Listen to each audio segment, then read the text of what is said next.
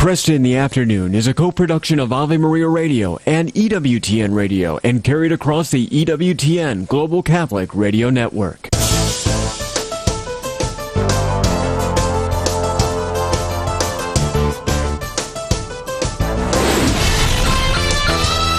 Broadcasting from the studios of Ave Maria Radio in Ann Arbor, Michigan, taking a closer Catholic look at current events, issues, and ideas. This is Kresta in the Afternoon.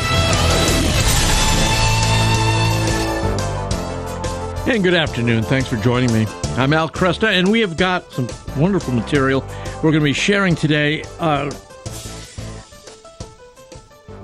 The conflict in the Middle East, of course, is on everybody's mind. It's dominating news coverage, and hopefully it's also generating intense prayer as we pray for the hostages. We pray that Israel will be able to accomplish its goal of eliminating Hamas with as little loss of life as possible. But I thought I'd go back to an interview I did on the 70th anniversary of Kristallnacht. Kristallnacht, the Night of Broken Glass, was November 9th of 1938. Back in 2008, I interviewed the historian Mitchell Bard, who described what that night was like. Again, Hitler Youth, regular civilians, Nazi SS officials, all cooperated in ransacking and demolishing thousands of Jewish homes and businesses throughout Germany. Think about this. 267 synagogues were destroyed. 30,000 Jewish men were sent to concentration camps. It's a tragedy which I fear is being lost to history. As I look around at young college students today, they seem to have no, you might say, felt awareness of these kind of events. So I want to take time, go over why memory is so important and why Kristallnacht still matters. Also coming up, we have Veterans Day upon us, and I've asked Regis Martin to go over and remember the Great War. Now, this is what's funny. The Great War was what we called World War I when it happened. In fact, World War I didn't become World War I until there was World War II. And many historians actually believe that those two wars are just two phases of the same war. There was an armistice, you might say, for 20 years.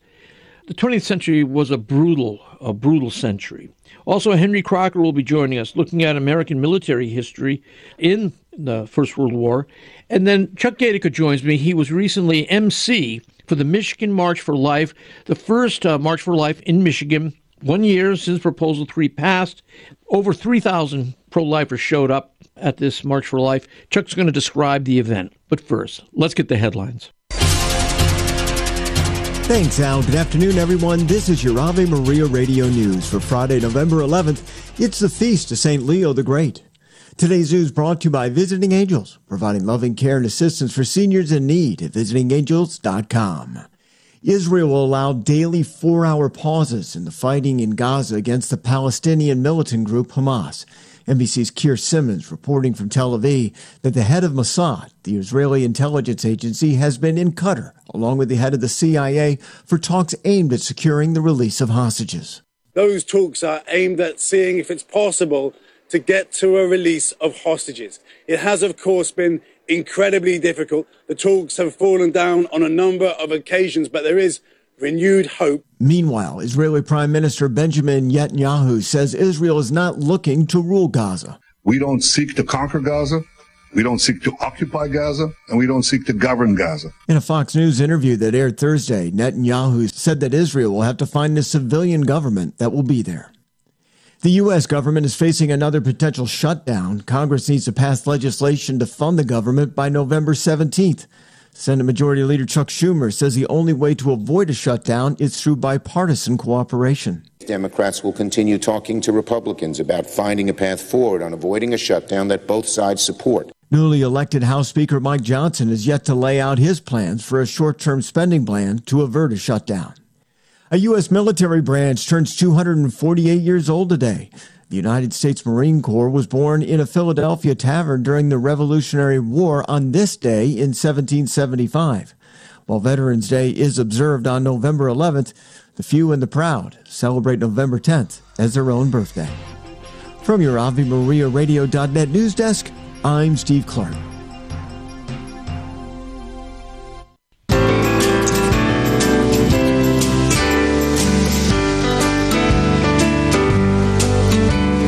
And good afternoon. I'm Al Kresta. It's been a year since Proposal 3 passed in Michigan and placed abortion into the state constitution. That didn't stop more than 3,000 pro-lifers from showing up at Wednesday's March for Life in Lansing. Our friend and colleague Chuck Gaidica was there to MC the event and tell us how it went.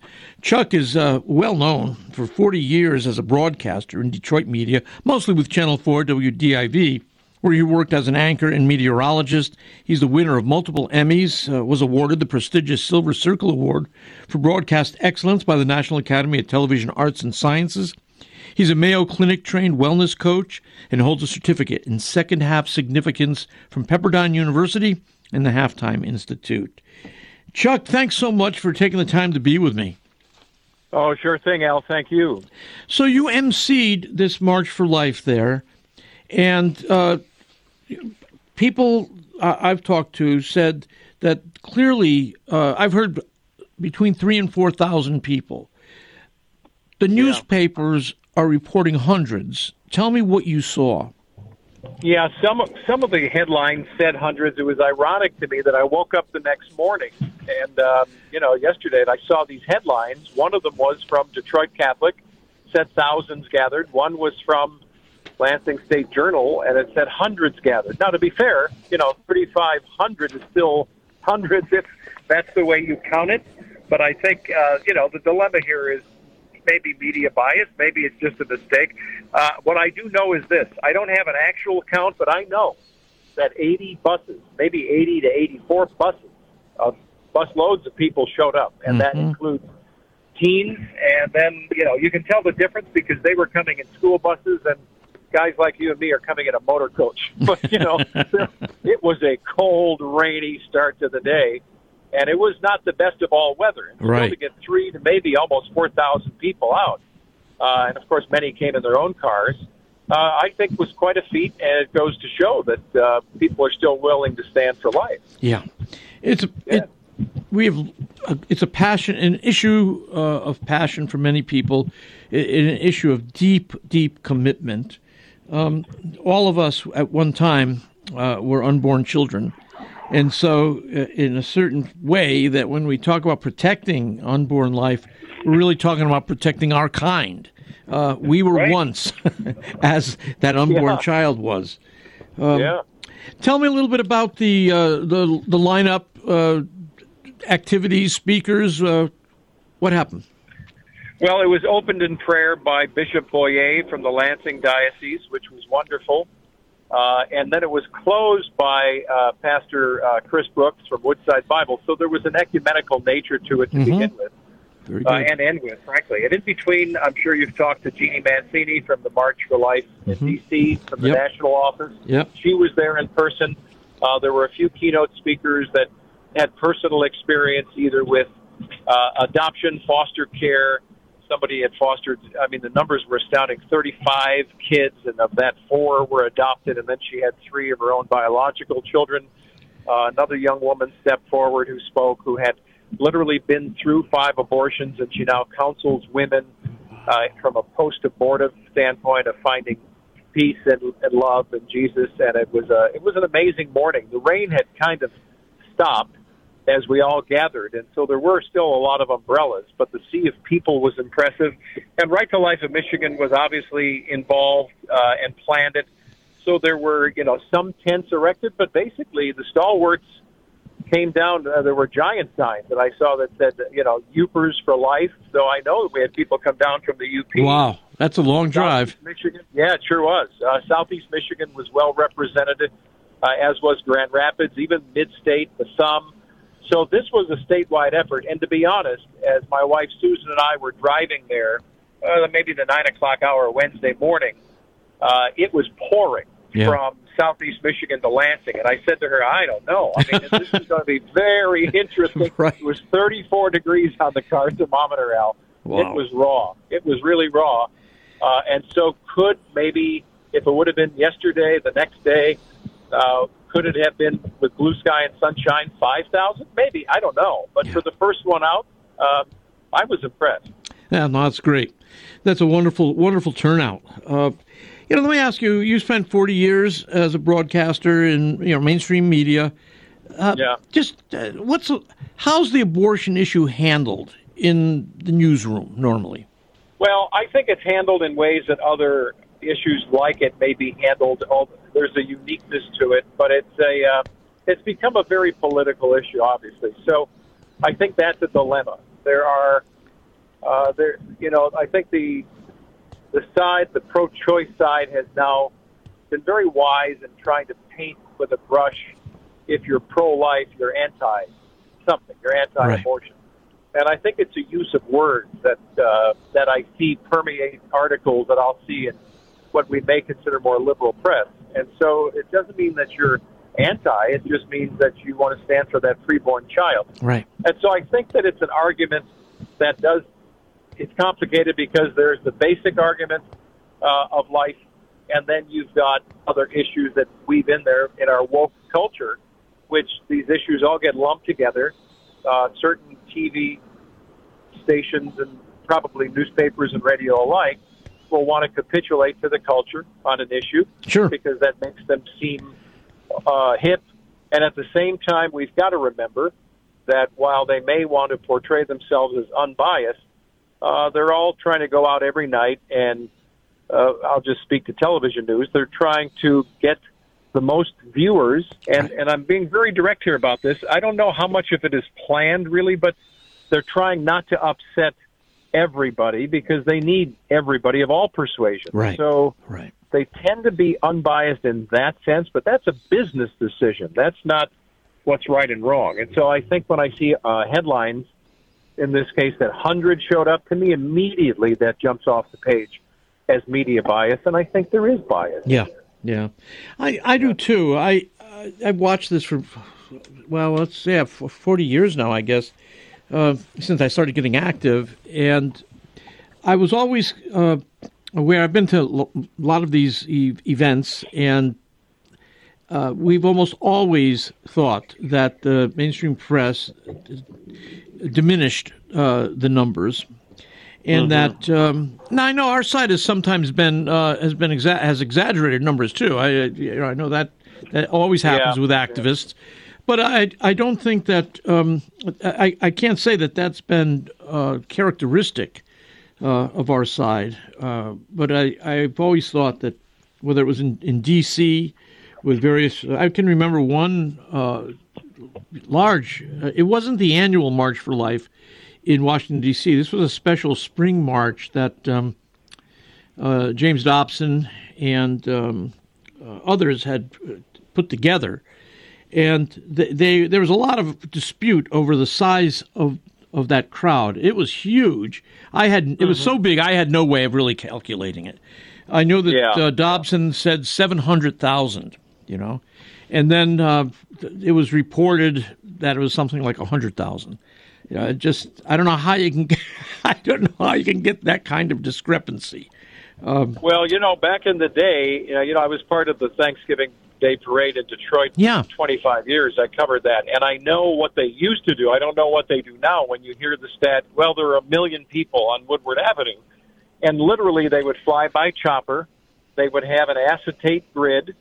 Yeah. Probably now there's something more high-tech, but they would look down at crowds and they would put this grid with a bunch of little graph paper lines on it, and that would tell you, well, there's 5,000. Then they'd look and there's 5,000. So they're kind of mapping it out because nobody's standing around with a clicker, like you're going to the movies. Right. So it is, to be fair, for both sides, it is a difficult thing to come up with these numbers. But knowing what I know, if we had 80 busloads, and, the motor coaches can hold, from going to Israel and other places, that can hold up to 50. But let's just say each bus had 30. Yeah. That's 2,400 people right by there. itself. Yeah. And that just tells me somebody didn't do their homework, didn't make a call, because someone would have just said, listen, the underpinnings were 80 busloads of people, and that's at least 2,500. And then if another 500 showed up, well, now you're at 3,000. Well, that's about the best estimating I could imagine, based on even what I know by using a grid, and nobody was flying a chopper over us. Right. Yeah. No, I agree. I mentioned that one spring march that we had in D.C. Yeah. Somewhere around, I can't remember, 89, 90, 91, right around there. But I remember the Capital City Police used to give the numbers, and there was so much controversy that year that the Capitol Police stopped. They stopped giving numbers out after that, regardless of who was marching and who was present. So it no doubt it was a problem for everybody to get those numbers straight. It sounds to me, if people were showing up in that kind of weather, there had to be a lot of exuberance, and yet we know that the pro-life movement has had a number of serious setbacks since the Dobbs decision. How would you characterize the mood of people? The mood was up. It was a lot of cheering crowds at times for each of the speakers.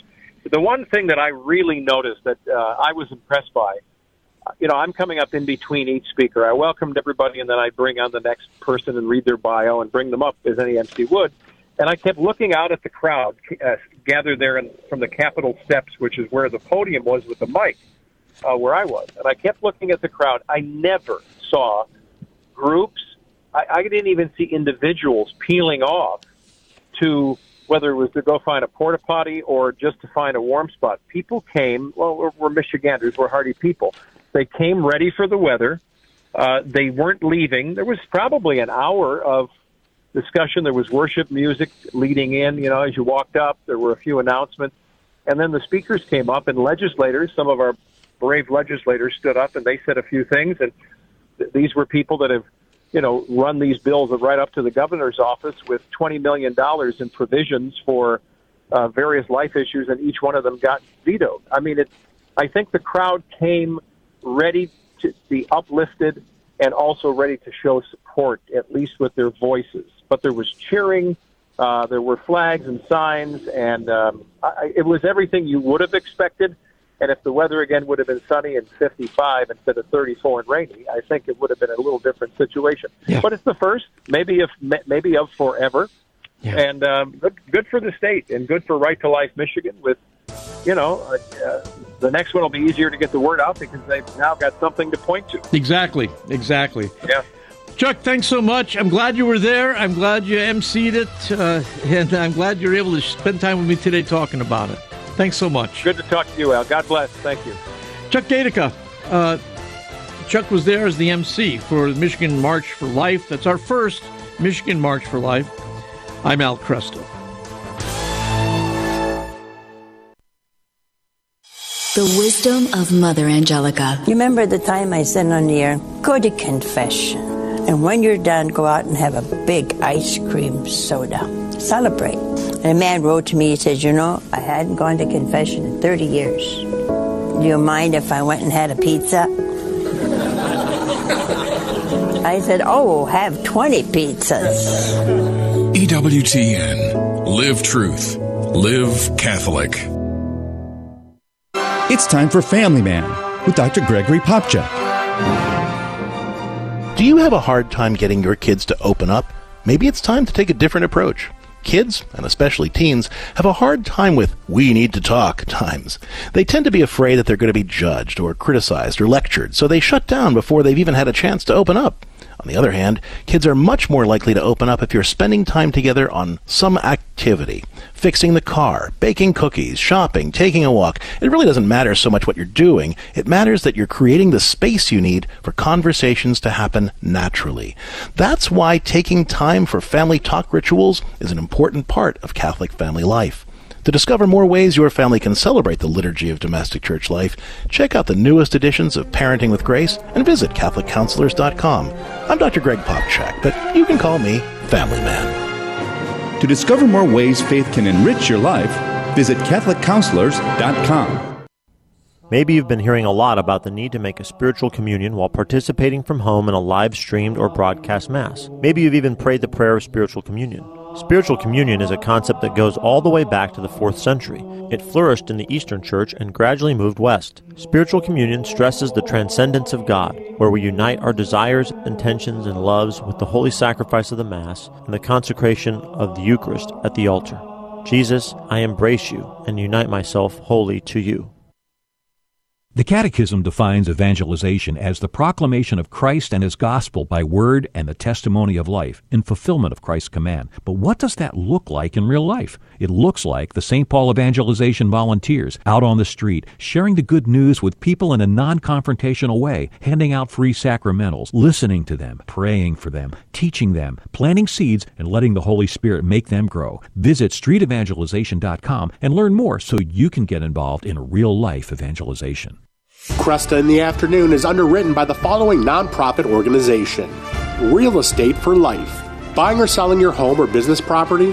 Real Estate for Life can connect you with one of 1,400 pro-life real estate agents around the world. When Real Estate for Life receives a referral fee, they donate 70% to Ave Maria Radio and Human Life International. More information at realestateforlife.org or 877-LIFE-US1. That's realestateforlife.org. Underwritten in part by the following nonprofit. Do you have an insurance plan that pays for everything, even things you don't believe in? There are options. You can join Solidarity Health Share, a faith-based health-sharing community.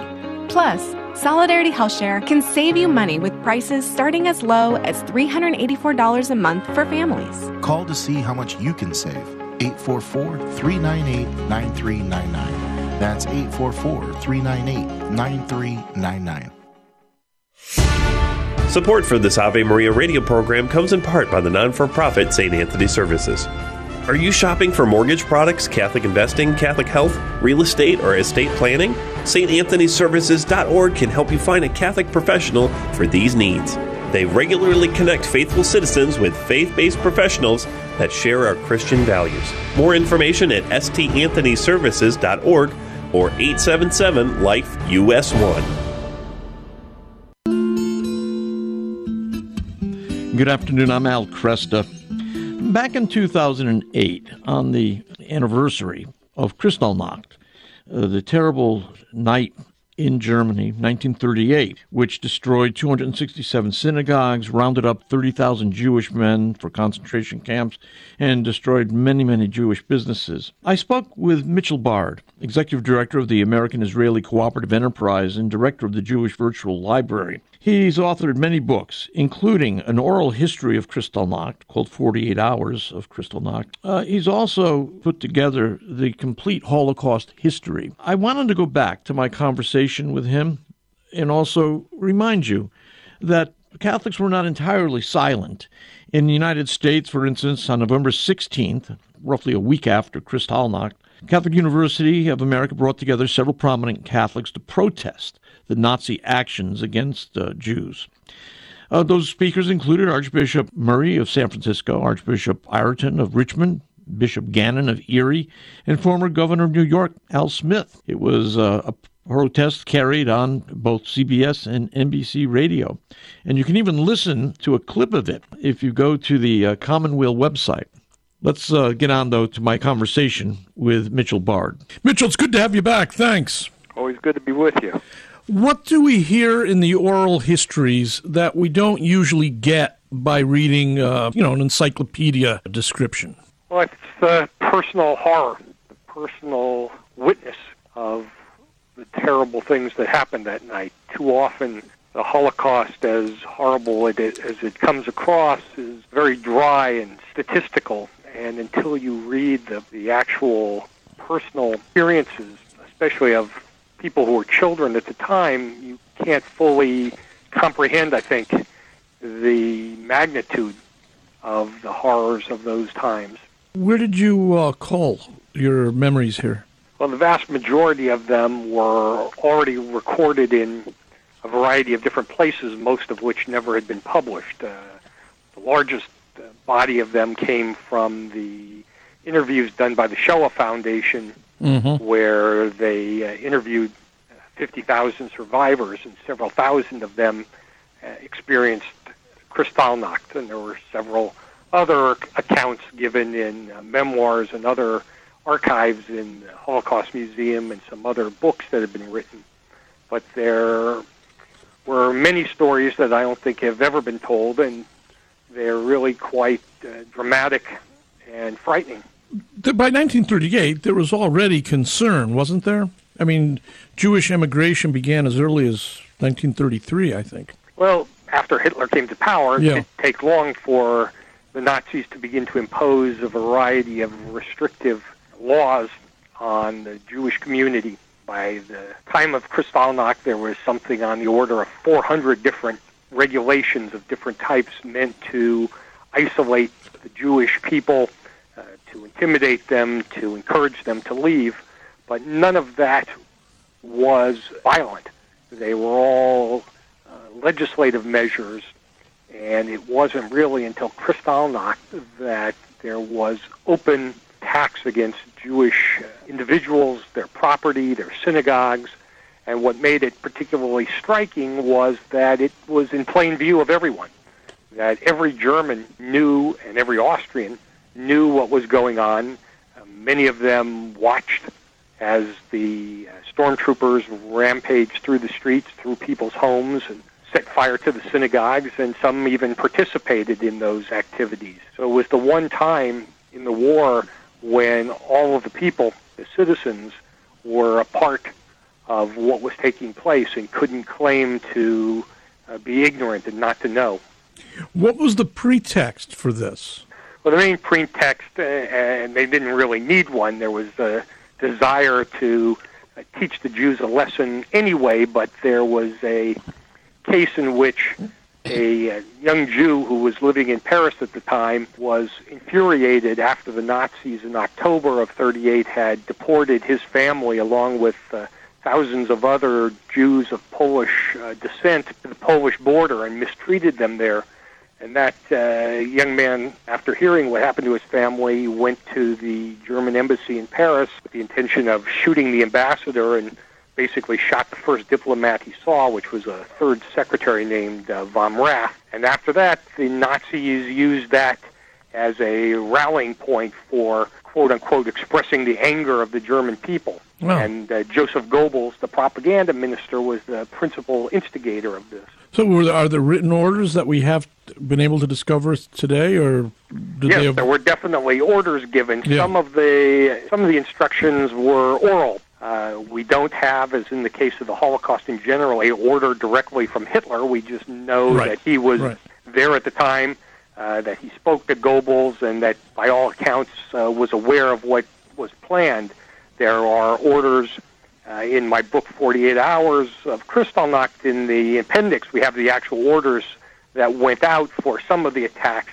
And a lot of it was just a kind of wink and a nod where the Nazi stormtroopers knew that this is what they were supposed to do and no one was going to stop them. How well integrated into Jewish and Austrian society were Jews? Were there separatist communities? In other words, if I'm there November 9th, what am I going to see? Or is it something that it's only taking place in Jewish communities? No, the Jews were a part of mainstream German and Austrian societies. In fact, they were the elite in many of the societies. They were doctors, lawyers, they were prominent scientists, academics, but through the measures that the Nazis implemented over the years prior to and then immediately after Kristallnacht, they were gradually stripped of their job, thrown out of universities. Their properties were Aryanized, that is, taken over by the state. But up until November 8th, 9th, 10th, many of these people still had prominent positions. They owned major department stores and other businesses, and so they were the neighbors. They were the merchants. They were people who everyday Germans and Austrians worked with every day and who frequented their businesses and stores. Would it have been immediately clear that it was Jewish businesses that were being targeted? Yeah, there was no question that there were plenty of examples of things being written on the stores, Jews out. There were towns where the Jews were marched through the streets with signs on their around their necks and chants against them, being forced to run through gauntlets. There were stores that were clearly known to be owned by the Jews, and the fact that synagogues everywhere, even in small towns where there were few Jews left, were being set on fire. The holy relics, the Torah scrolls, the prayer books would be set on fire, sometimes thrown out into the streets, and children would stomp on them. It was something that was clearly aimed solely at the Jewish people. So then, after this event, what is the public rationale for it? Does Hitler say, we can't contain the wrath of the German people? That was basically the line of the government. Yeah. That was the propaganda line. This was the popular anger of the people. We can't stop this. And the reality was that very few Germans were prepared to stand up and to protest or to protect Jews.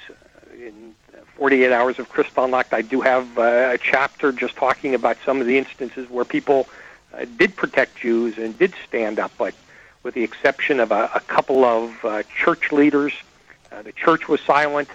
Other German institutions were silent.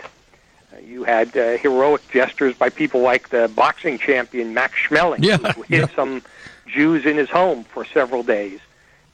So those were the exception, unfortunately. The vast majority of the people saw what the German state was capable of and how it was able to intimidate those who stood up against it. But again, the people who showed courage and had the moral backbone to take some steps, in some cases, made a difference. There was a German policeman, for example, who told his wife he was going out to prevent a terrible crime from being committed, and he took his gun and stood in front of the synagogue in his town, basically warded off the mobs and prevented them from destroying that synagogue. Wow. So resistance was not impossible. Wasn't impossible, but it was very rare. Yeah. And this was the case throughout the period of the Nazis, that we know that even during the Holocaust there were cases where people refused to follow orders to kill Jews and nothing happened to them. But there was always this perception that that was not something that they could do. How did... let's start with children, or parents and children. How did parents speak to their children on November 11th or November 10th? Well, there was not a lot they could say to them. In some cases, there was no father or brother or uncle to speak to them because 30,000 men were arrested and sent to concentration camps. Many of the children and the wives didn't know where their loved ones were taken, and some didn't return for several weeks or months. Or they often had to be ransomed to get out of the camps. There was not a lot you could tell a child who would watch as their house was ransacked, all of their possessions thrown out the window, their parents thrown down the stairs and beaten. It was something that was incomprehensible to a child. The arrests, there were many arrests made over those 2 days? That's right. About 30,000 men were sent to concentration camps. Others were arrested and released before being sent to a camp. And what was the pretense there? I mean, I understand the racial hatred, but I'm saying usually there's you try to come up with... The government tries to come up with some kind of reason why these particular people were arrested on this particular night. Well, they didn't explain it to anyone, but the reason primarily was twofold. One was to try to scare the Jews and encourage them to leave. At this point, the camps were not designed as extermination centers. There were a number of people who died, and they were horrible places, but the main intent of the Nazis at that time was to encourage Jews to leave Germany and Austria. The other purpose was basically to steal their possessions, where they would either outright take the businesses and property that belonged to the Jews they arrested, or they would force the Jews to sell at bargain basement prices to them, or otherwise ransom their possessions. Mitchell, can you hang on for a little while? Sure, thanks. My guest, Dr. Mitchell Bard, 48 Hours of Kristallnacht. Night of Destruction, Dawn of the Holocaust, and Oral History.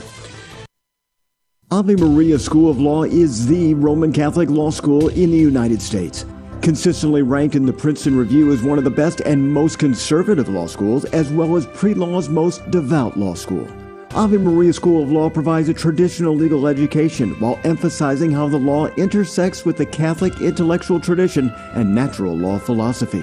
Ave Maria School of Law, unabashedly Catholic, consistently excellent. For more information, visit avemarialaw.edu. Underwritten in part by the following nonprofit. Do you feel as though life is flying past you? Are you desperate for a way to find moments of peace and quiet? Lord, Teach Me to Pray, the free Ignatian prayer series, will open your heart to His voice, to the peace you are seeking and the only love that fulfills the human heart, Jesus. God is calling you to true joy, knowing Jesus personally.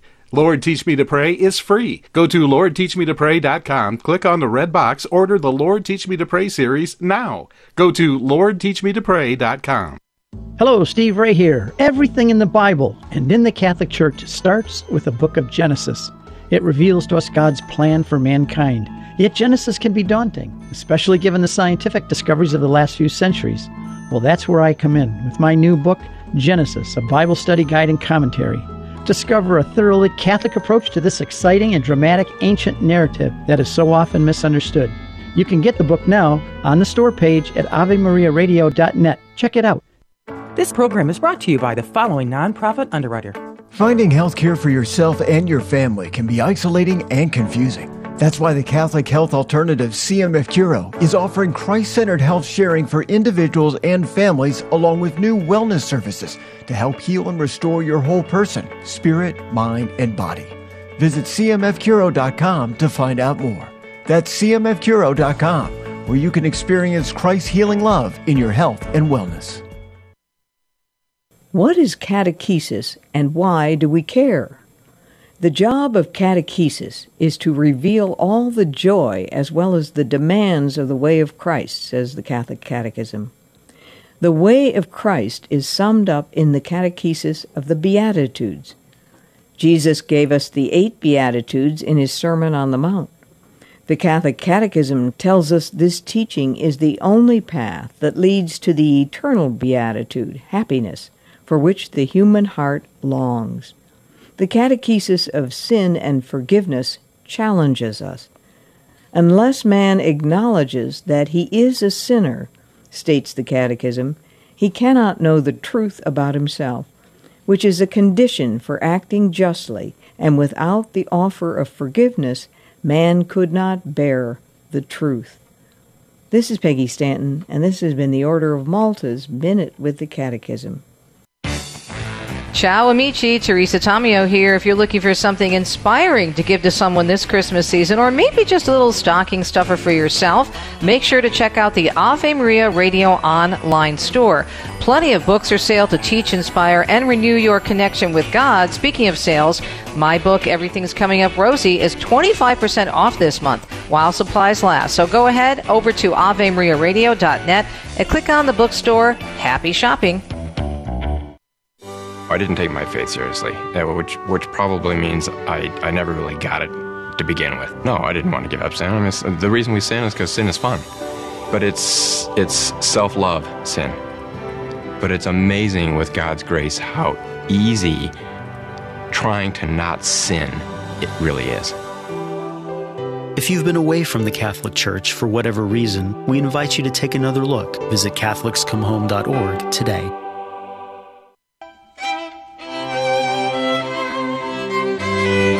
Good afternoon. I'm Al Cresta. With me, Dr. Mitchell Bard. 48 hours of Kristallnacht, Night of Destruction, Dawn of the Holocaust, an oral history. How widespread was the news of Kristallnacht? In other words, today it'd be CNN would be reporting it, everybody would see it. Did people believe these were local incidents, or were they aware that this was, a nationwide effort? This was something that was well known inside and outside of the Third Reich. Inside, the Nazis made no secret. They published in their party papers exactly what had happened, although with their own spin on it. But the international press also published what had happened, unlike what you sometimes read about during the Holocaust, that the world didn't know or that the press didn't publish it. This was on the front page of world newspapers. Okay. The New York Times had a front-page story. The British press all had prominent coverage. Over 1,000 editorials were written criticizing the Nazis. So there was no secret about what had happened. In fact, polls were taken where 94% of Americans said they disapproved of the Nazi treatment of Jews. Did the persecution of the Jews ever reach this level of public awareness again until after the war? Probably this was the height of it until much later. That after one of the lessons of what happened from all of the publicity was that the Nazis learned that they should hide what they were doing. Yeah. And that was part of the reason for the more secretive way that they carried out the final solution.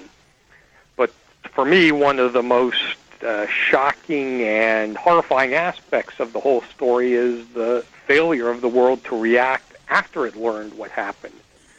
That is, once they saw what Hitler was capable of doing, their unwillingness to act was, I think, what ultimately allowed Hitler to conclude no one would stop him later. Yeah.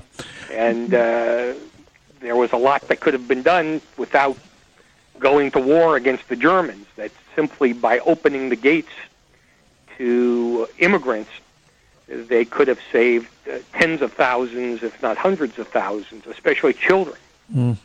The U.S. Senate was prepared to pass legislation to allow 20,000 Jewish children into the United States.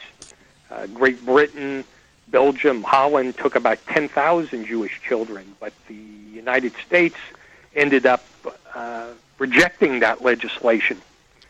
That's a very ugly moment in American history. It was, and I think President Roosevelt deserves a lot of the blame, but he was reflecting the popular will. Yeah. I said a moment ago, 94% condemned Nazi treatment of Jews, but 72% of the public opposed letting large numbers into the United States, and about two-thirds opposed that legislation to bring children in on an emergency basis. Yeah. And there were a variety of reasons. One was we were just coming out of the Great Depression. There was a lot of concern about letting immigrants into the country and how that would impact the economic recovery. There was a certain degree of xenophobia. There was a significant amount of anti-Semitism at the time. And in the case of the legislation specifically, the argument that would also be used by the State Department later was we don't want to treat Jews differently from the rest. We don't want to single them out as special. They were afraid that if they let children in, that eventually parents would want to come in too. They had a variety of different excuses, and the end result was it condemned hundreds of thousands of people to death. After there's a huge event like this, the world is aware of it, editorials are written, there are photographs. How does an event like this get off the radar? In other words, you would say to yourself, if Hitler's willing and capable of doing this, obviously he has malicious designs for the future of this people. It's even worse, Al, because he explicitly says in January 1939 that he basically plans to exterminate the Jewish people. In his major speech to celebrate the anniversary of coming to power in 33 or 32, he gives a speech before the Reichstag to say that he's prepared to destroy the Jewish people.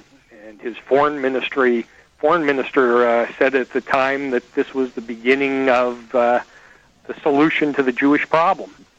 So there was really little doubt about what Hitler intended, but people weren't willing to believe even after they saw it with their own eyes. Was it an imaginative problem? I mean, I'm far removed from it myself. I'm on this side of the event. But at the same time, I mean, today we're fairly sensitized, I think.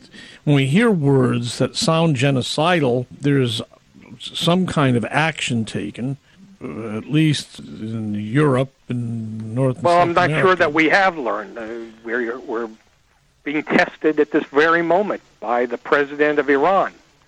A lot of people don't like the notion of comparing him to Hitler, but he is using the same kind of terminology about threatening to destroy the Jewish people, to destroy Israel. And the question before the world now is, are we going to do anything about it? Mm-hmm. Are we going to allow him to obtain a nuclear weapon that will allow him to carry out his threat? Yeah. And there are a lot of people who want to dismiss it as just rhetoric.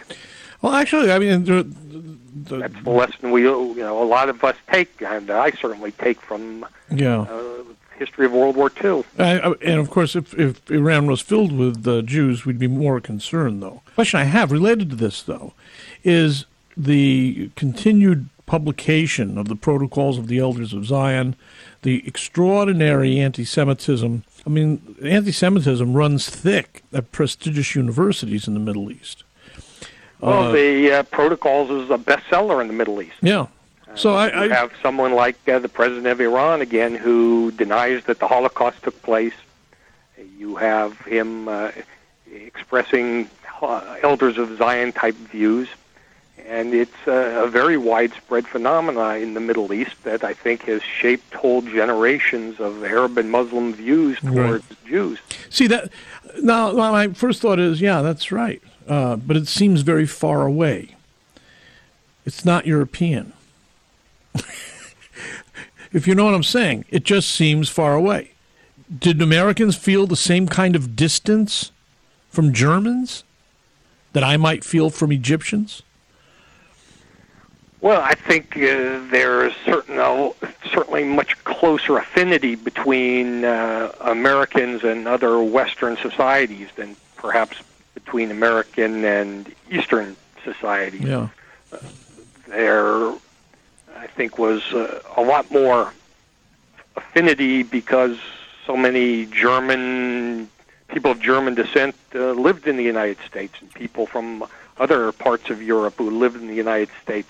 So I don't think it was so remote, but we were at that time very inward-looking. Mm-hmm. And again, it's something that you worry about today when you have political officials arguing that we need to withdraw from the world, that we shouldn't be as active internationally, right, that we shouldn't be an international policeman or shouldn't stand up for the downtrodden or the. So it's a lesson that still needs to be learned, and that's one of the reasons I wrote 48 Hours of Kristallnacht, is I wanted to remind people of what happened and what can happen when good people allow evil to happen. Yeah.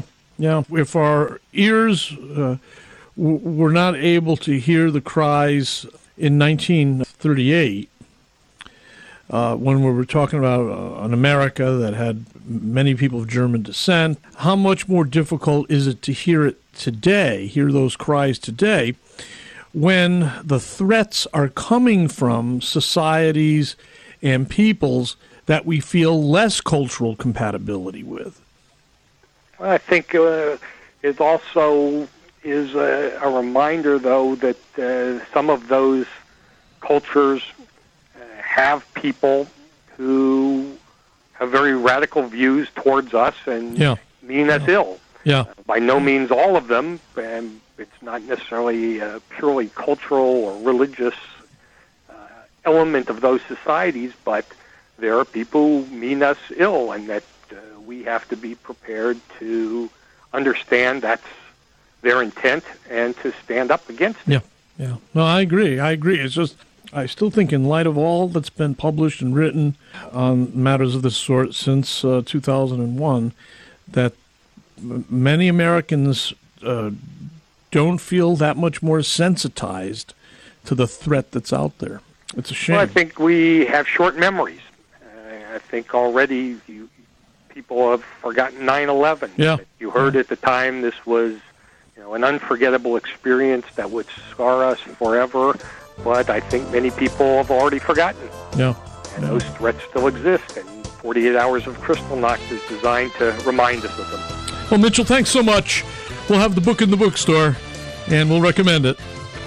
Thanks very much. Always a pleasure to talk to you. Dr. Mitchell Baird, 48 Hours of Kristallnacht, Night of Destruction, Dawn of the Holocaust, an Oral History.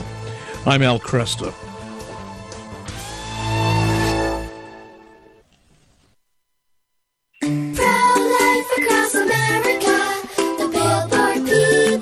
We need your help. Hello, I'm Marianne Koharski, Director of Pro-Life Across America. In my 30-plus years, I've never seen such a concerted attempt to silence our efforts, and at a time when it's most needed. There's a powerful effort to prevent and block our pro-life messages. Our billboards, social media, and digital ads are all impacted. Unplanned pregnancies still happen. Our ads feature a hotline number connecting callers with more than 3,000 pregnancy support centers across America, offering alternatives to abortion, free ultrasound, and pregnancy help. Babies' lives are being saved. The need still exists. It really does. And Pro-Life Across America needs your help. To donate, please find us at prolifeacrossamerica.org. Did you know I could suck my thumb before I was born? Yep, we all started small. Pro-Life Across America, the Billboard people. Catholic Connection with Teresa Tomeo. A conversation I had several years ago with one of our listeners who wrote to me and said she was being challenged by a friend or a cousin or someone regarding the church and various teachings, especially on marriage and abortion and whatnot. And she said, I need the answers and I need them quickly because I want to quiet this person and shut them down. And I wrote her back and I said, I'm not going to give you the answers. I will give you some resources, such as the link to the Catechism of the Catholic Church. And I said, but you need to look these up and you need to read them over. And you need to learn them, because this is not going to be the last time that you're going to be challenged or questions about your faith. And what good is it if you're just barking answers to someone and you're not able to explain them charitably? This is a way we all should learn, by doing the work ourselves. Catholic Connections, Teresa Tomeo. Weekdays, 9 a.m. Eastern on EWTN Radio. Good afternoon. I'm Al Kresta. I thought I would take time to actually read one of these brief oral history testimonies from Kristallnacht. It's from Gary Matzdorf. He was an apprentice in Berlin. He said, I started my apprenticeship when I was 14 and a half in 1936. I learned a leather trade as a craftsman. Once a week, every apprentice had to go to trade school, and that was my day. In the morning, on the bus, I already noticed moving bands, smashing store windows, some others painting the word Jew on the window, and then the others would smash the windows. So I sort of crawled to the back of the bus, and I had to change over to a streetcar to get to the trade school. There was a fire in a backyard, and a courtyard, and a building, so I stopped and asked some people what was going on. There was no fire department. And someone said, oh, some Jew house is burning. Apparently, it was a small Orthodox synagogue. By watching that for a moment, I was tardy in school. I was the only Jewish student in school, and books started flying toward me as I opened the door. So I closed the door again and just walked the corridor for a minute. Just stood there, stunned. When the door opened, the teacher came out and handed me the books and said, I had to do this for the class. And he said, get a hold of your father real quick and try to get out of Germany as quickly as possible. Terrible things are going to happen. Good luck. And that was it. I went downstairs to a phone booth, called home, but my father was already on the way to his office, and Mother didn't know anything about it. So I waited another half hour, 45 minutes, and called my dad in his office.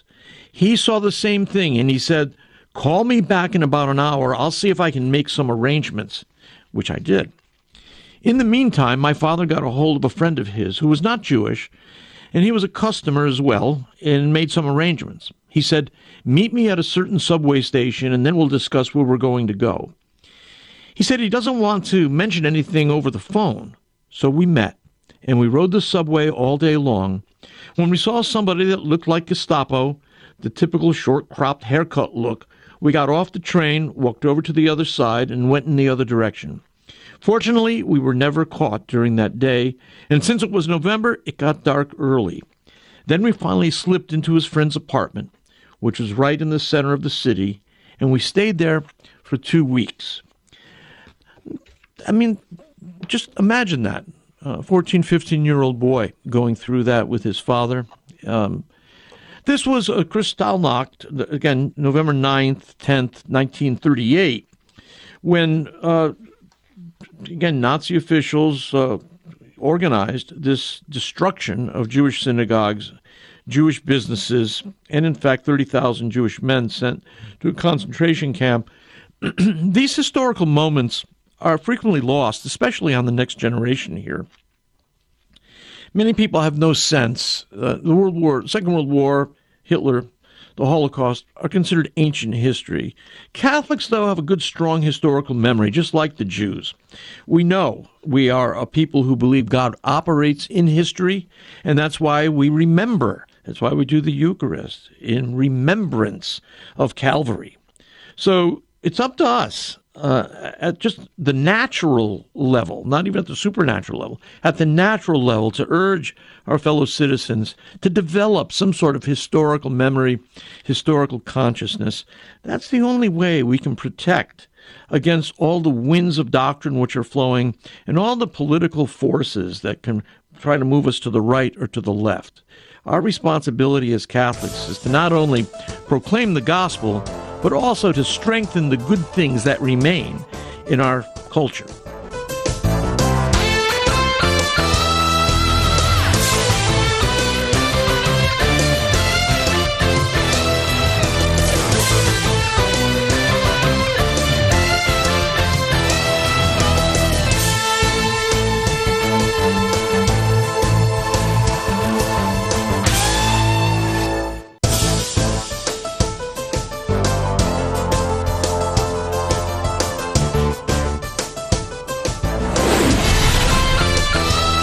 Broadcasting from the studios of Ave Maria Radio in Ann Arbor, Michigan, Al Cresta is ready for conversations of consequence. This is Cresta in the Afternoon.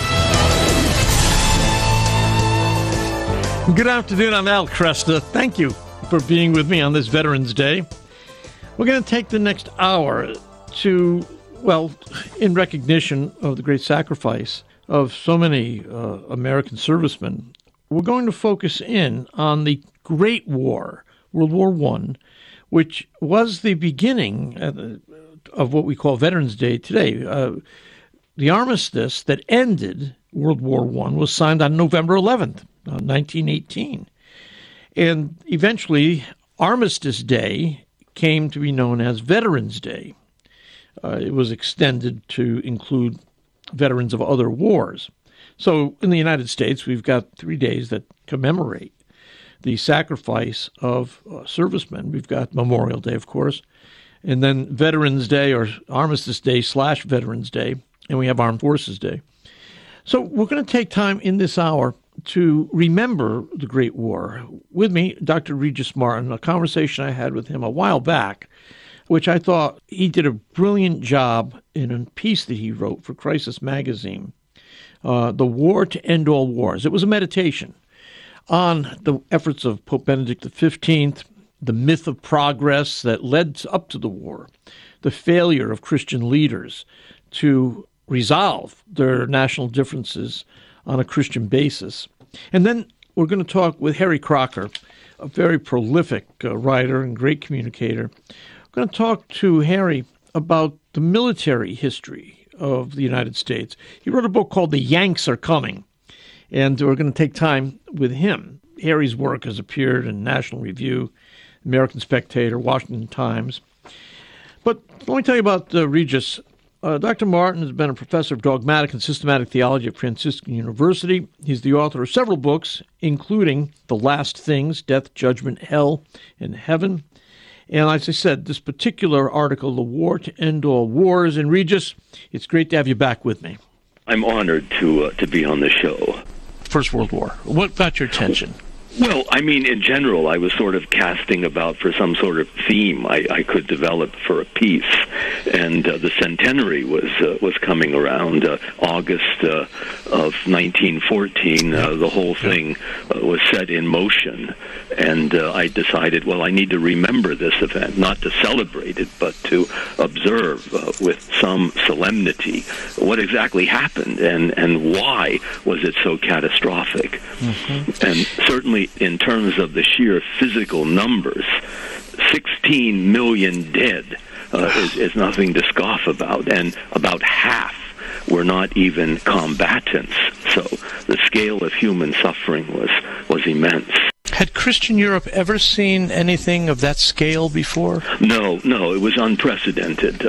I mean, thanks to the technologization of war, it became an easy matter to massacre great numbers of people, and apparently to no real purpose. Well, that's Christians slaughtering each other. Yeah, because these were Christian nations. I mean, formally Christian nations. I mean, constitutionally and aristocratically and monarchically, they were Christian nations. And they seem to go about this as though there wasn't some great contradiction in their faith. How did you make sense of that? I don't know that you can. It's a kind of absurdity on a systemic and global stage. I keep thinking of the line from Yeats's poem, The Second Coming, about the best lack all conviction while the worst are full of passionate intensity. There were a lot of good people, but they were bereft of conviction. I think their faith had been hollowed out. It was a pretty nominal affair, because they certainly discarded it quickly enough when they took up arms with the intention of shooting as many of their Christian neighbors as they could. They just wiped out whole populations. I don't know that France has ever recovered from the carnage of the Great War, and ironically, it was dubbed the war to end all wars. Yes. Do you see it do you see World War I and World War II as really the same war, just connected by an armistice of 20 years? Yeah, interrupted by 20 years of sleepwalking from one to the other, a continuous global conflagration. I mean, the fact that we title the wars 1 and 2 suggests a certain narrative continuity.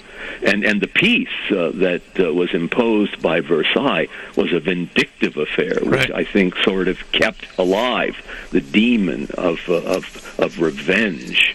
The Germans, I think, were punished in a disproportionate way, and so guys like Hitler were easily incensed and fired up and able to exploit the masses to try and program another war to get even. Did it spawn, I would imagine an event like that would spawn a great deal of literature and reflection afterwards? Yeah, I mean, that's one of the ironies of history and literature. Somebody asked Walker Percy once, why were there so many great Southern writers? And he answered, because we lost the war. And in a way, that's where literature is born, in the ashes of the defeated. They have something to write about, their memory. I think it was the Italian poet Pavese who described memory as a passion repeated. And you sort of rework the material of the war in some imaginative form to give it shape, to try to impose some order. That certainly is what Hemingway did. And also to express the disillusion. Is that Farewell to Arms? A Farewell to Arms, yeah. He was an ambulance driver in the First World War. He didn't see any action, but he had been wounded. So indirectly, he would be a victim of this violence. Where was the Catholic Church in all this? I mean, that's one of the strengths of Catholicism, is that we're transnational. The Church is meant to transcend the nation state, and the church is often looked to as an honest broker for peace. What was the church doing at that time? Yeah, I was at some pains, I think, in the piece I wrote to remind the reader that there were voices that were awakened by this catastrophe, and the church herself was among those voices. She did not remain silent. She was mobilized, and in particular by two very impressive, heroic vicars of Christ, Pope St. Pius X, who, alas, did not survive the first month of the war, but he was determined to end it practically on the day it begun, and he refused sort of ostentatiously to bless the armaments of Austria, and insisted on the absolute impartiality of the Holy See. The Church would not take sides. She sort of loathed both sets of belligerents, and did not tire of commending peace at almost any terms to both sides, so that they would lay down their arms and stop the senseless killing.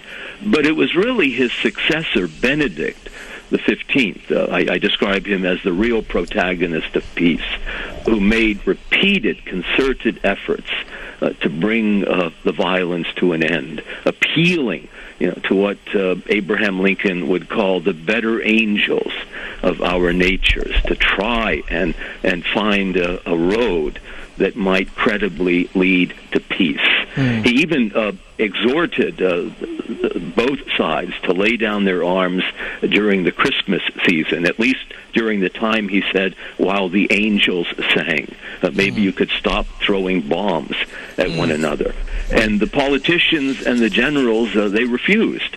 But informally, along the Western Front, which stretched over 400 miles from Switzerland to the Channel, along that endless stretch of barbed wire and bombs, the belligerents had informal truces and reprieves, and they would set up Christmas lights, songs. They even had soccer games that were played inside this terrible area of death. And then it all ended. I mean, despite exchanging gifts on Christmas Day, as soon as the truce was lifted, the guns had begun in earnest, and it would take another 3 or 4 years before they would finally fall silent. How did the participants in the war see the point of battle? I mean, I know there was a lot of, celebration of the martial arts and the virtues of manhood celebrated prior to the war, but it's hard to believe that you engage in that degree of killing for its glory. I think a sort of lethal combination of Prussian militarism, that would be on the side of the Axis powers, Germany and Austria, the extolling of the martial arts, heroism, the Spartan ideal, fighting and killing. But alongside that, you have this mindless loyalty on the part of the Allies. The foot soldier in the trenches would almost mindlessly obey and submit to any order. And of course, the generals were determined to maximize the bloodletting. I mean, I think of the Battle of Verdun that lasted almost a year, and nothing happened. I mean, 500,000 men were killed, and yet the battle lines remained essentially undisturbed. And nobody thought that this absurdity, should end. I mean, at first, everybody sort of exuberantly predicted that the war would be over by Christmas. We'll be home and we'll celebrate our victory. But there were 4 Christmases before the end was in sight, and there was no victory. Nobody won. Everybody lost. What did the generals, the monarchs, the leaders imagine that they were fighting for? Yeah.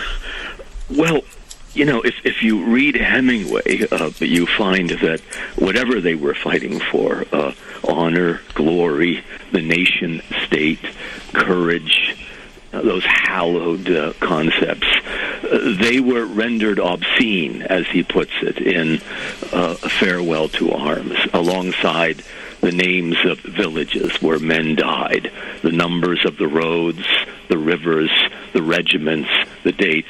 Those alone are real and meaningful. Everything else is an abstraction, and for that reason, obscene, because what we're talking about are human beings, life. The generals did not have to die, but the soldiers they sent into battle certainly did die. And I recall the line from the Roman poet Pindar, who reminds us that war is sweet only to those who do not know it. Yeah. You can glamorize and sentimentalize, romanticize conflict if you don't have to engage in it yourself. Yeah. From the safety of the front office, you can deploy these troops as if they were just ciphers on a game board. And that removal, that abstraction, I think allows in part the war to go on and on and on. It has a certain inertial forward movement of its own once it's set in motion. It's difficult to arrest that beast, that juggernaut. So I would say that nationalism, patriotism, misplaced, perverted, had a large part to play in starting the war and making it go on ad nauseum, ad infinitum. But the other reason, and I think this is the one that we should focus on, the larger reason, was a loss of the sense of Christendom, a corporate sense of belonging to a church that really transcends these frontiers. Mm-hmm. People need to think of themselves primarily as citizens of Rome, citizens of eternity, which is what baptism confers. That's right. I belong to God, I belong to Christ, which means I belong to everybody else. We're all brothers and sisters under the flesh. We're not primarily Englishmen or Frenchmen, right, or Italians. We're Christians. That sense of corporate identity, I think, we've lost it. And I think that was reflected in the Great War. And, in fact, the Great War accelerated that loss, that dissolution of a sense of belonging to this corporate body, this mystical body of Christ. You know, there's something very strange about this, because it takes place at really the height of Protestant liberalism. And the great church historian Adolf Harnack wrote some of the most intense propaganda for the German nation at that time. Eventually, in theological history, there's a reaction with Karl Barth's Epistle to the Romans after the war. But when you think of theological liberalism, you don't tend to think of nationalism these days. Yeah. No, you don't. I mean, you think of multiculturalism, right, pluralism, right, run amok. Yeah. The celebration of diversity. Yeah, and that is its own abuse, I think. Sure. But one of the casualties of the Great War was the facile supposition that somehow every day in every way things are getting better and better. Yes, the myth right, of progress and the perfectibility of man. That somehow human nature is so malleable that we can shape it however we please, and we can make man into a better human being by harnessing technology. And all of that went up in smoke along that 450-mile stretch of the Western Front. I mean, all that survived were the poppies, blowing in the wind. But the bodies were strewn high along that stretch. And this great 19th century mythology was completely smashed by the war. All those pretensions about making life perfect, they were incinerated. Mm-hmm. Along with lots of human beings. Making the world and then safe you for wait democracy. A generation, and you have a Second World War. I know. Which is even more catastrophic. Yeah. Regis, let me thank you for being with me and for sharing this reflection with us. I'm honored. And this is a good day, I think, to remember and to pray for our world, that we heed the cry of the popes for peace. Thanks so much, Regis. Thank you. God bless. Bye. Dr. Regis Martin, this piece, Remembering the Great War, shows up in Crisis Magazine, which we'll have posted for you at AveMariaRadio.net in the Krista Guest Archives there. Father Benedict Rochelle. There are legitimate differences of opinion in any religion. There are differences of opinion in Catholicism. But in Catholicism, you expect that people will take the teaching of its supreme authority seriously. To go diametrically opposed to those teachings is to not be a Catholic. Someone in the name of Catholicism is sponsoring the destruction of human life, lives of unborn children. And they got the name Catholic on the door. The highest authority in Catholicism and the encyclical Humanae Vitae, Evangelium Vitae, is absolutely clear that no Catholic can support abortion and that Catholics are responsible to take serious action against legalized abortion. The people you know and trust are on EWTN. There is essentially one true priest, says the Catholic Catechism, and that is Jesus Christ. All others are his ministers.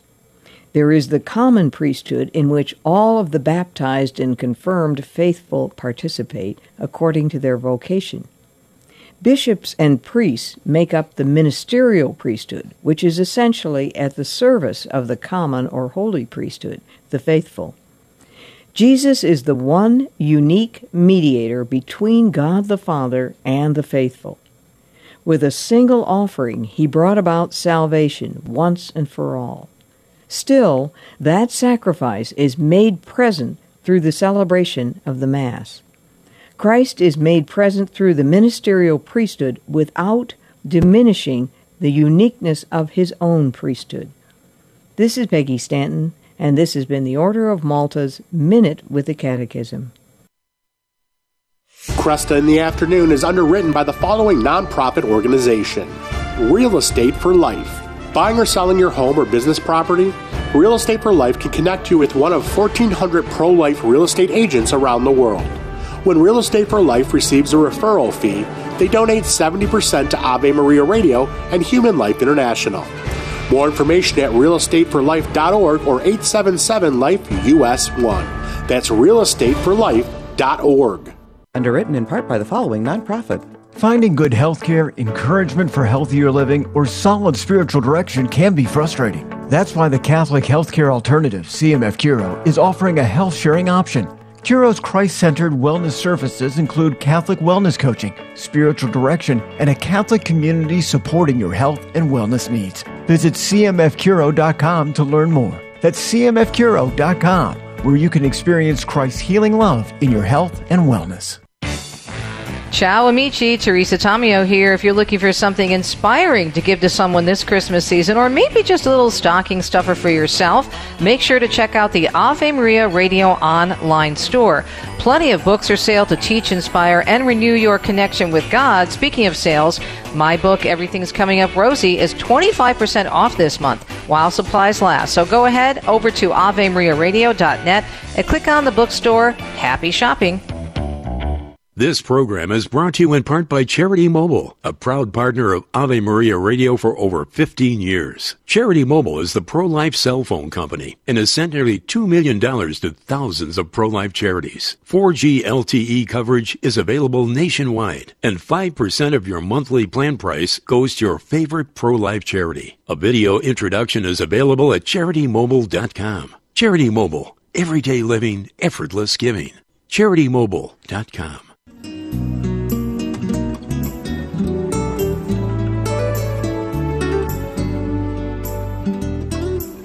Good afternoon, I'm Al Kresta.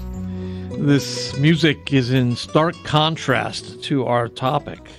We are remembering the Great War, World War I. Its end was November 11th, 1918, called Armistice Day.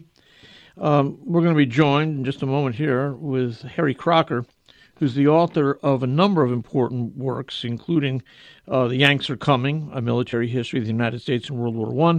He's also written Robert E. Lee on Leadership and The Politically Incorrect Guide to the Civil War. Now, in many ways, World War I has shaped the world we live in. Many people see World War I and World War II as really the same war with only a brief armistice between them. But there are historians who would tell you that the role of the U.S. in World War I was late and not all that significant. However, my guest, Harry Crocker III, has argued in The Yanks Are Coming, a military history of the United States, that the U.S. had a definitely important role in winning the victory. And Harry, good to have you with me. Thanks. Well, thank you. Thanks for having me. What would you argue is the most obvious evidence of the impact of World War I on today's world?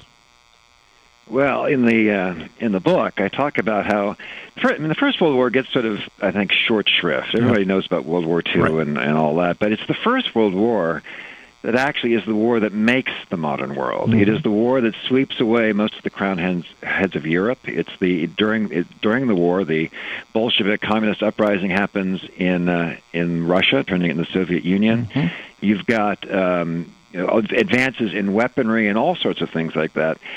But and you've got the map of the modern Middle East comes out of the aftermath of the First World War, with the borders of many of those countries being drawn by the likes of Lawrence of Arabia and Winston Churchill. So those are fairly artificial boundaries, then? Well, I mean, they weren't. I suppose you could say artificial, but maybe not. I mean, they were drawn with not entirely arbitrarily. Mm-hmm, right. But it's also the war that springs America into true global prominence. Maybe we were dragged kicking and screaming into it because President Woodrow Wilson was the last person, he actually, of course, campaigned on "I kept us out of war," to want to intervene in this conflict. And in that regard, he was at odds with Teddy Roosevelt. They were like the bickering Gladstone versus Disraeli in the years leading up to our involvement. With Roosevelt pointing out, look, when you've got the Germans waging unrestricted submarine warfare, which is actually what eventually did prompt us to enter the war, he said, look, they've already killed more Americans than were killed at Lexington and Concord and Bunker Hill. But at least the British were fighting armed men in uniform, while the Germans are waging war on women, children, and businessmen going about their lawful business. He said, we are at war already. You just, refuse to confront the fact that we are. And in the shaping of this post-war world, of course, no one was more influential than Woodrow Wilson, who, in my book, argues bungled it. Yeah. And he bungled it out of a certain sense of idealism, which was one of the slogans of Wilson's, one of the things he wanted to put in after the armistice was national self-determination. Mm-hmm. And this was a great disintegrator of borders within Europe, which had been, the Austro-Hungarian Empire and whatnot. It also perversely rewarded the very nationalism that caused the war that we mark today. That's right. Yeah, with the assassination of Archduke Ferdinand. But moreover, what Wilson and his people, his administration, came to realize after they go to Versailles to work out the peace was there were more people claiming to be nations than they knew of in Eastern Europe. They were being petitioned by all these people who before that had been under the Tsar or been under the Austrian Hungarian Empire. And they said, who are all these people? I don't know about these. Who are these? So it was really done out of a foolish idealism that in certain ways set the seeds for World War II. The one thing I try to point out repeatedly in the book is that when we think World War II, Winston Churchill told us this, no war was more preventable than World War II. But one of the things that we should never neglect and think about World War I is that in terms of Europe, Germany's geopolitical goals were almost precisely the same in the First World War as they were in the Second World War, including Lebensraum in the East, the subjugation of Belgium and France in the West. Moreover, and this is, I think, maybe even the more telling point, is if we think about the ideology that drove the Second Reich. Now, no one is saying, I'm still not saying that the Second Reich, the Kaiser's Germany, was anywhere remotely as evil as the Third Reich. Right. However, we have it on very good authority, including an American, Vernon Kellogg, who was an evolutionary biologist trained at Stanford. he was sent on war relief work before we were involved in the war in Belgium. And during that time, he got to sit in on some of the councils of the German High Command in occupied Belgium. And these were extremely well-educated men. Many of them, in fact, had been professors in civilian life. And he was astonished. He was an evolutionist, a Darwinist himself, but he was astonished and horrified at the way that these German leaders, military leaders, were infused. You've actually called it their gospel. They were infused, or they believed as their gospel, this idea of social Darwinism. Yes, explain that, because I'm not sure all listeners are familiar with the phrase. It's astounding. I've noticed this too in doing research on the history of evolutionary thought, intellectual history of modern Europe. It's astounding how this was, a biological theory gets translated into social philosophy. So what is social Darwinism? Right. In this case, in the German case, in the case of World War I, it was used the means to justify war and aggression and the subjugation of the defeated, and who deserved subjugation, who deserved to be, because they were considered lesser orders, lesser beings. I mean, this wasn't the Holocaust. It wasn't sending people to gas chambers. It was executing civilians who got in the way. It was saying we have every right to conquer Belgium and France. These are lesser peoples, and in a way, you sort of proved your superiority by war, by victory in war. That's right. And the Germans, who were in fact the most educated people in Europe, they were the industrial dynamo of Europe. They certainly believed that they had a leadership role in the continent that was being denied to them by either decadent Frenchmen or barbaric Russians, and they were determined to exert that power. Now, I will also say this: I am by no means an anti-German person either. I'm just sort of stating the intellectual atmosphere in which this aggression happened, because in many ways, in the outbreak of the war, the Germans, they have a defensible position. They're coming to the aid of their ally, Austria-Hungary. They're coming, if they fought a purely Eastern Front war, it may have been morally justified. I mean, it was the nationalists, the Serbian nationalists, backed by Russia, and Russia had great war aims of its own. They wanted to seize Constantinople. They had so there was all these geopolitical things that are going on that would have justified German support of Austria-Hungary. What changes the whole moral dynamic, though, is the unprovoked invasion of Belgium and France, which was tied to German military strategy. But also, there is, even here, this sort of Darwinistic sense, or this Nietzschean sense of beyond good and evil, of beyond... I'll quote the Germans themselves. Bethmann Hollweg, the Chancellor of Germany, could not believe that Britain was going to go to war over what he called a scrap of paper. That scrap of paper were diplomatic guarantees that Belgian neutrality would be respected. Now, the Germans believed that neutrality, what's that? Forget about that. Right. If there's a military justification, any papers we sign go out the door. And the British refused to take that position, and it astonished the Germans, and it was, that to me is what changes the whole equation, and the Germans become the aggressors that cannot really be defended. Yeah. So the philosophical background is important here. Then I'm looking here, in fact, at a quote from a German biologist, Alexander Till, who's actually passed away in 1912. He said, if an act contributes to biological decline, it is immoral, even if it fulfills the Christian command of love and compassion. He said, honor your parents should become honor your child, that it may become fit and accomplish its works in life. This teaches ethics on a scientific foundation. Even the most careful selection of the best can accomplish nothing if it is not linked with merciless elimination of the worst. And the proclamation of social elimination must therefore be one of the supreme features of every ethics, which elevates as its ideal the goal that the theory of evolution has demonstrated. Do not spare your neighbor.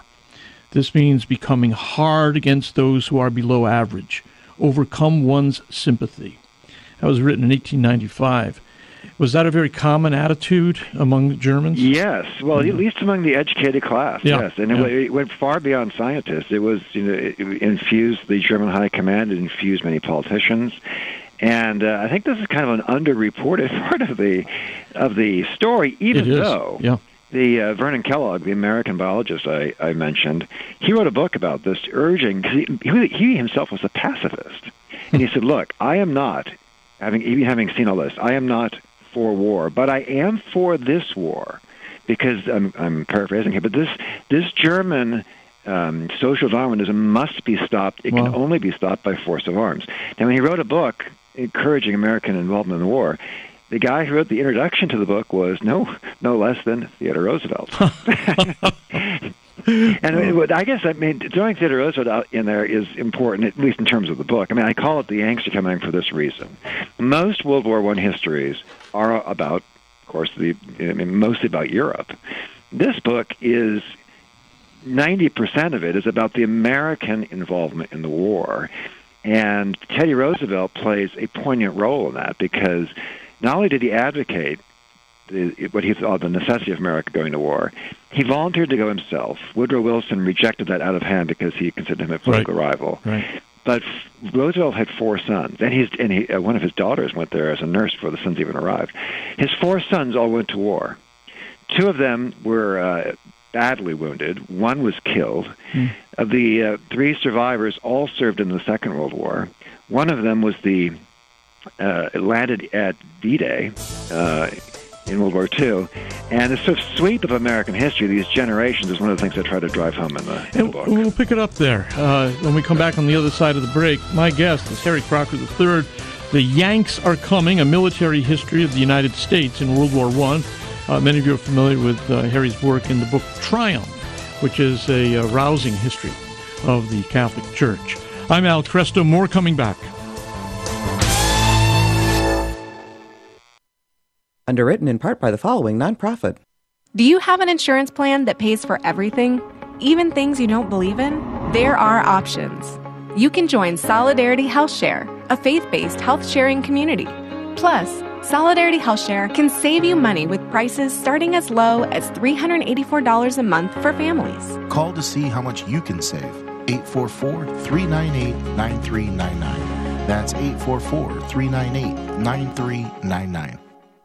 Pro-life across America, the Billboard people. We need your help. Hello, I'm Marianne Koharski, Director of Pro-Life Across America. In my 30-plus years, I've never seen such a concerted attempt to silence our efforts, and at a time when it's most needed. There's a powerful effort to prevent and block our pro-life messages. Our billboards, social media, and digital ads are all impacted.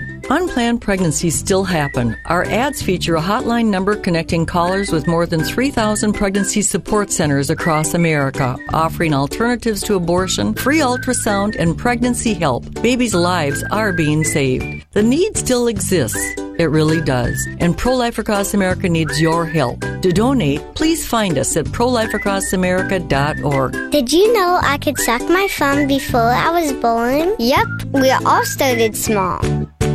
Pro-life across America, the Billboard people. Would you get on a plane that doesn't have a pilot?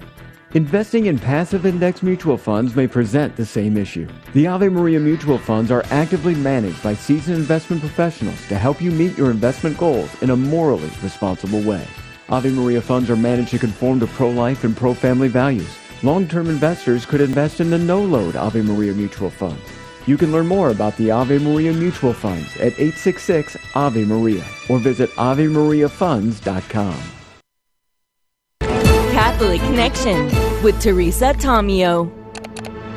People think it's easier to stay in the muck. The devil that we know is easier than the devil we don't know, but what they don't realize is that the situation can get worse. And what we're seeing now with some of these very liberal orders, let's say, for example, these liberal orders that are dying out, especially religious sisters, dying out, literally folding. And then you have the religious orders such as the Sisters of Mary, Mother of the Eucharist, the Dominican Sisters in Nashville, the Sisters of Life in New York, flooded with requests for information and to meet with the sisters about this beautiful life because they're so joyful because they are living the truth of Scripture and the truth of the Eucharist, of Jesus. But these people will not let go because then you have to look yourself in the mirror and then you have to surrender. I think it all goes back to the Garden of Eden. Who's God? Are we God or is God God? Catholic Connections, Teresa Tomeo. Weekdays, 9 a.m. Eastern on EWTN Radio. It's time for Family Man with Dr. Gregory Popchak. We'd all love to do more to serve others, but where do you find the time? Well, it's easy if you remember that Christian service begins at home. Remind your family that everything God's given you is meant to be passed on to other brothers and sisters in the Lord when you're done. Encourage your family to take good care of the clothes, toys, furniture, and other blessings you've been given so that others can delight in them when it's their turn. Then, once per season, as a family, gather the gently used clothes, toys, and other goods you've finished enjoying and bring them to your parish or other community center that can donate them to other families who are waiting to be blessed as you have been. To discover more ways your family can celebrate the liturgy of domestic church life, check out the newest editions of Parenting with Grace and visit CatholicCounselors.com. I'm Dr. Greg Popchak, but you can call me Family Man. To discover more ways faith can enrich your life, visit CatholicCounselors.com.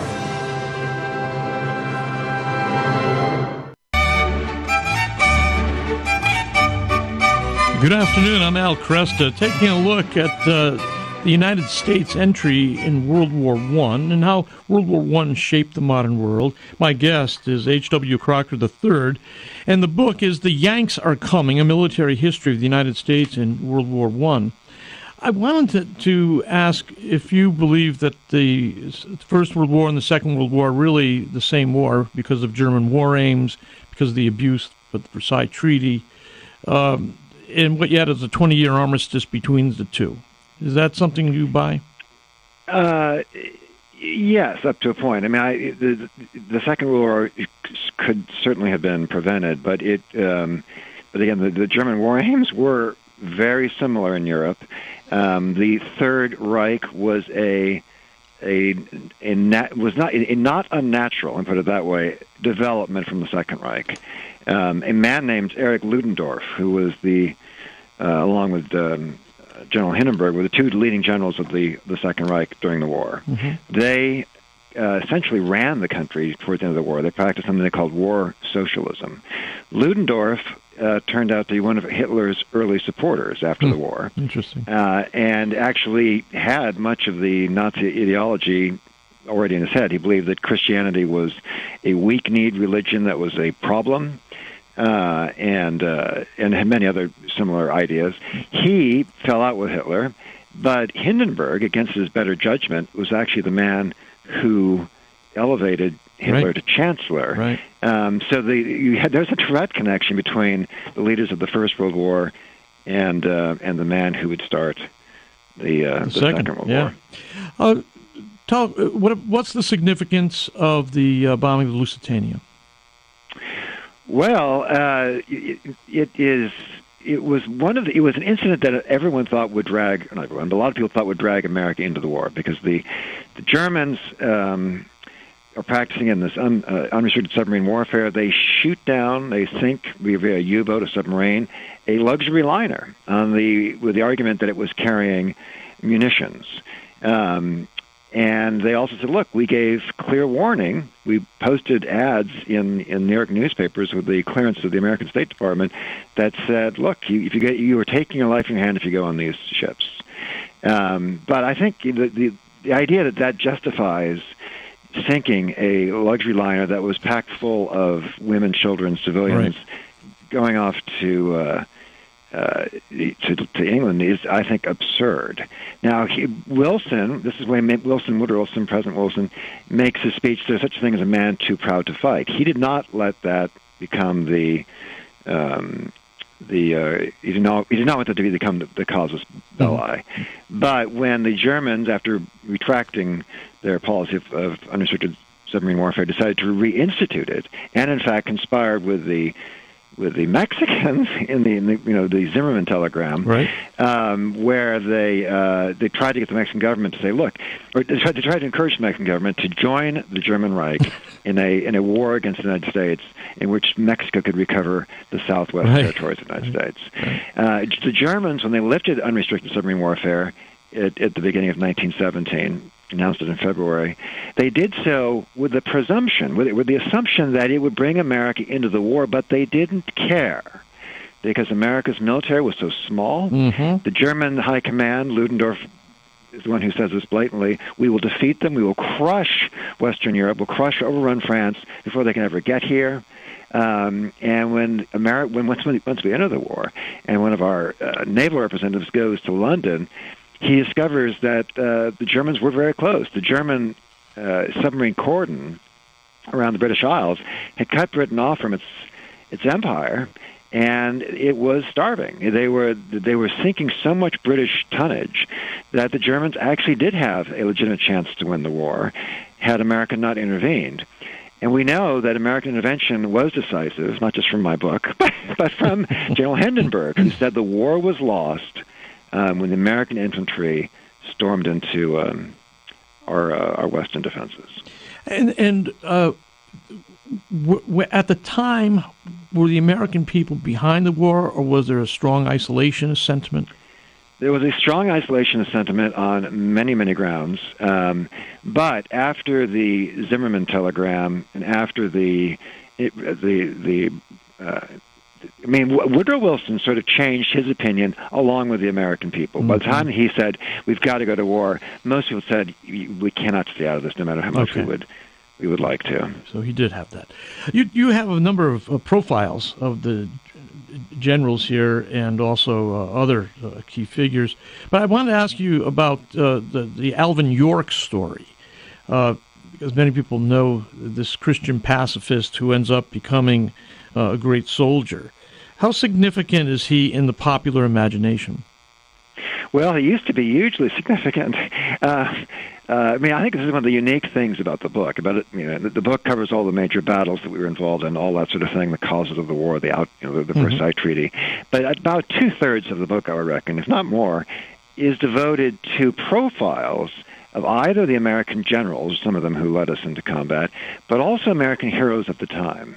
And Alvin York is probably premier among these because he was this backwoods mountain man who was a Christian pacifist and had to be convinced by his officers after he was inducted into the army that this was a just war. He did, in fact, become convinced, and in a great story, rounded up more than 100 German soldiers, virtually single-handedly. And they made a movie about this just before before our entry in the Second World War, called Sergeant York, starring Gary Cooper. And it was obviously, in a way, sort of prepping us for the next war to come. Just as a footnote, I can tell you that not only was that movie hugely popular and an Academy Award winner, it is, I have been told, Clint Eastwood's favorite movie. I did not know that. That's a nice. But also, I actually combine the chapter on Alvin York with a chapter on Father Duffy. Francis Duffy, yeah. Right. Tell me about it. Yeah. This is the religious chapter of the book, because you've got the Catholic Father Duffy with the fighting 69th, this Irish regiment, and you've got Alvin York. But Duffy is not only just this heroic chaplain of the war. He pinpoints a man he wants to become colonel of the regiment, and the man he pinpoints gets a chapter of his own too. That's Wild Bill Donovan. Donovan was not only a Catholic and an infantry officer in the First World War, he had a brother who was a priest, and perhaps even of equal interest is that he is the founder of the OSS. The OSS was the World War II precursor of the CIA. Right. So he was running all these intelligence operations during the Second World War after having served as an infantry officer in the First World War. And I guess that's something else that I hope is unique about the book, is that a lot of Americans, they're not really sure why we were involved, what we did, that sort of thing. And by looking at all these American lives, you can see that when we think of the greatest generation as the people who won the Second World War. Well, a lot of the greatest generation got their start militarily in the First World War. Men like MacArthur and Patton, that's right, and all these men. This is what George Marshall, George C. Marshall, George Marshall, right? Marshall is a great planner already in the First World War. MacArthur's a brigadier general and wins, almost innumerable commendations for gallantry. Patton gets his start as a tank officer, but even more than that, it's sort of putting this American experience of World War II in the full context of American history. And MacArthur's a good way to do that, because MacArthur's father, Arthur MacArthur, was a Civil War hero. MacArthur remembered as a boy traveling in the Wild West from fort to fort with his father, and his vision of that Wild West was, traveling with the cavalry, was like a John Ford Western. He thought, he thought that's how he saw that time. Yeah. But here's a man who grew up with, essentially wagon trains, cavalry wagon trains,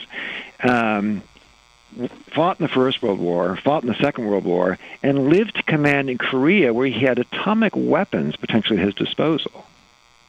So seeing that sort of arc of American history, that's fascinating, from covered wagons to the atomic age, is something I try to bring out in the book, because many of these guys had, George Marshall's another one who does that same sort of trajectory.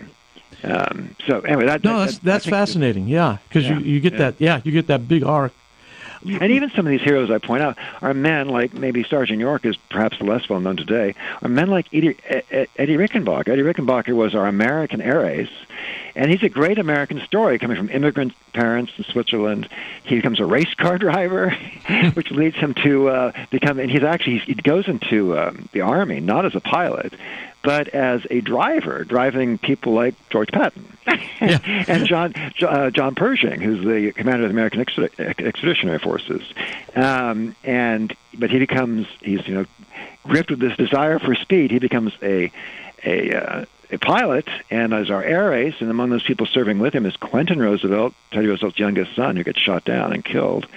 But after the war, he becomes this sort of huge American hero, one of the great pioneers of American aviation. And there's lots of great stories like that. Even someone like Pershing. Pershing fought Indians. He starts about fighting Indians. He goes to the Philippines and fights, guess what? Islamist terrorists. In the Moro uprising in the Philippines. And then he goes on to become our commander, the top American general in the First World War. And in the course of doing so, is training the men who will win the Second World War. Right.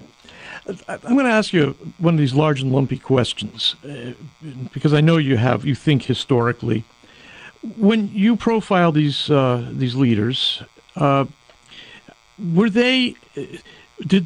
was their understanding of spirituality, faith, God, different than what you would expect from a similar assemblage today?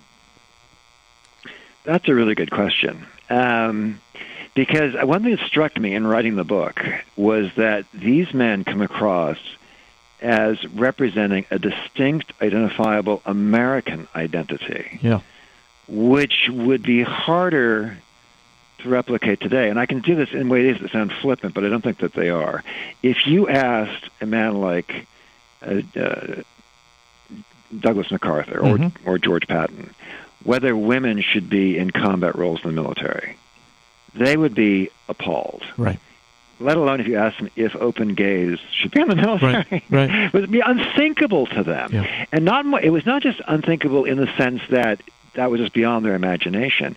It was unthinkable in this sense. And this starts heading towards the answer to your question about their religious views.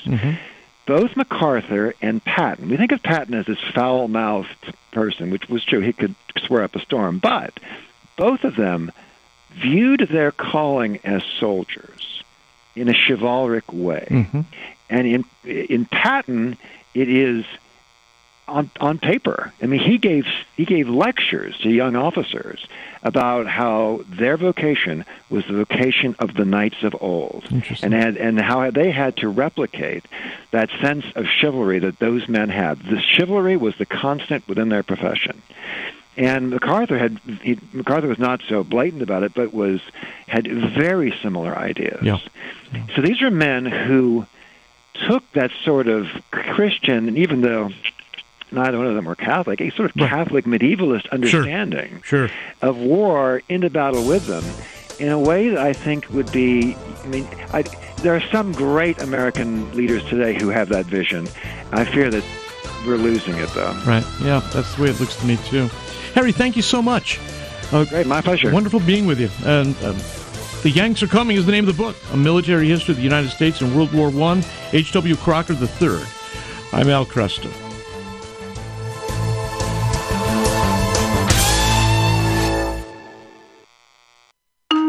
Dr. Ray Guarendi. Two of the hardest words to say in the English language. I'm sorry. I'll ask couples, when was the last time you said I'm sorry? I think it was our wedding rehearsal dinner. I spilled some coffee on her lap. I said, hey, sorry about that. Why is I'm sorry so hard to say? What does it mean to you? Are you saying you're a failure? Are you saying I'm wrong? Are you saying, if I say I'm sorry, I'm admitting it's all my fault? I'm sorry are two of the softest words in a relationship in the English language. I'm sorry, very hard to say, very easy on relationships. Ciao amici, Teresa Tomeo here. If you're looking for something inspiring to give to someone this Christmas season, or maybe just a little stocking stuffer for yourself, make sure to check out the Ave Maria Radio online store. Plenty of books are sale to teach, inspire, and renew your connection with God. Speaking of sales, my book, Everything's Coming Up Rosy, is 25% off this month while supplies last. So go ahead over to AveMariaRadio.net and click on the bookstore. Happy shopping. I turned from a recreational drug user to a drug addict. That took me to my knees. I lost a family, almost two families. I lost friends. Now that I'm back in the Catholic Church, I'm a new person. I love it. I love it. My heart's there. I took communion after 18 years, and the rest of the Mass I sat and cried. God restored my life. God restored my family. God restored my love. If you've been away from the Catholic Church for any reason, visit CatholicsComeHome.org today. Good afternoon, I'm Al Kresta, and let me beat the drums a little bit here, because our friends at Annunciation Radio in Ohio need to hear from you next week. They're airing their annual Fall Share-a-thon. It's going to be from next Tuesday through Friday. So if you're listening on any of the 5 Annunciation Radio stations across northern Ohio, please support your EWTN Catholic Radio affiliate. It is so important for us to strengthen these local stations. It's just vital for the continued success of Catholic radio here in the United States. Thanks for being with me today. And as usual, we will have follow-up information on all the program segments. So you can go to the Kresta Guest Archives at AveMariaRadio.net. Upper right-hand corner of the homepage. Tap on my face there. You'll get to the archives where we have a way you can also search for previous episodes of Kresta in the Afternoon. We have contact information for our guests and follow-up information on the interviews. And Lord willing, we'll be back on Monday for another edition of Kresta in the Afternoon.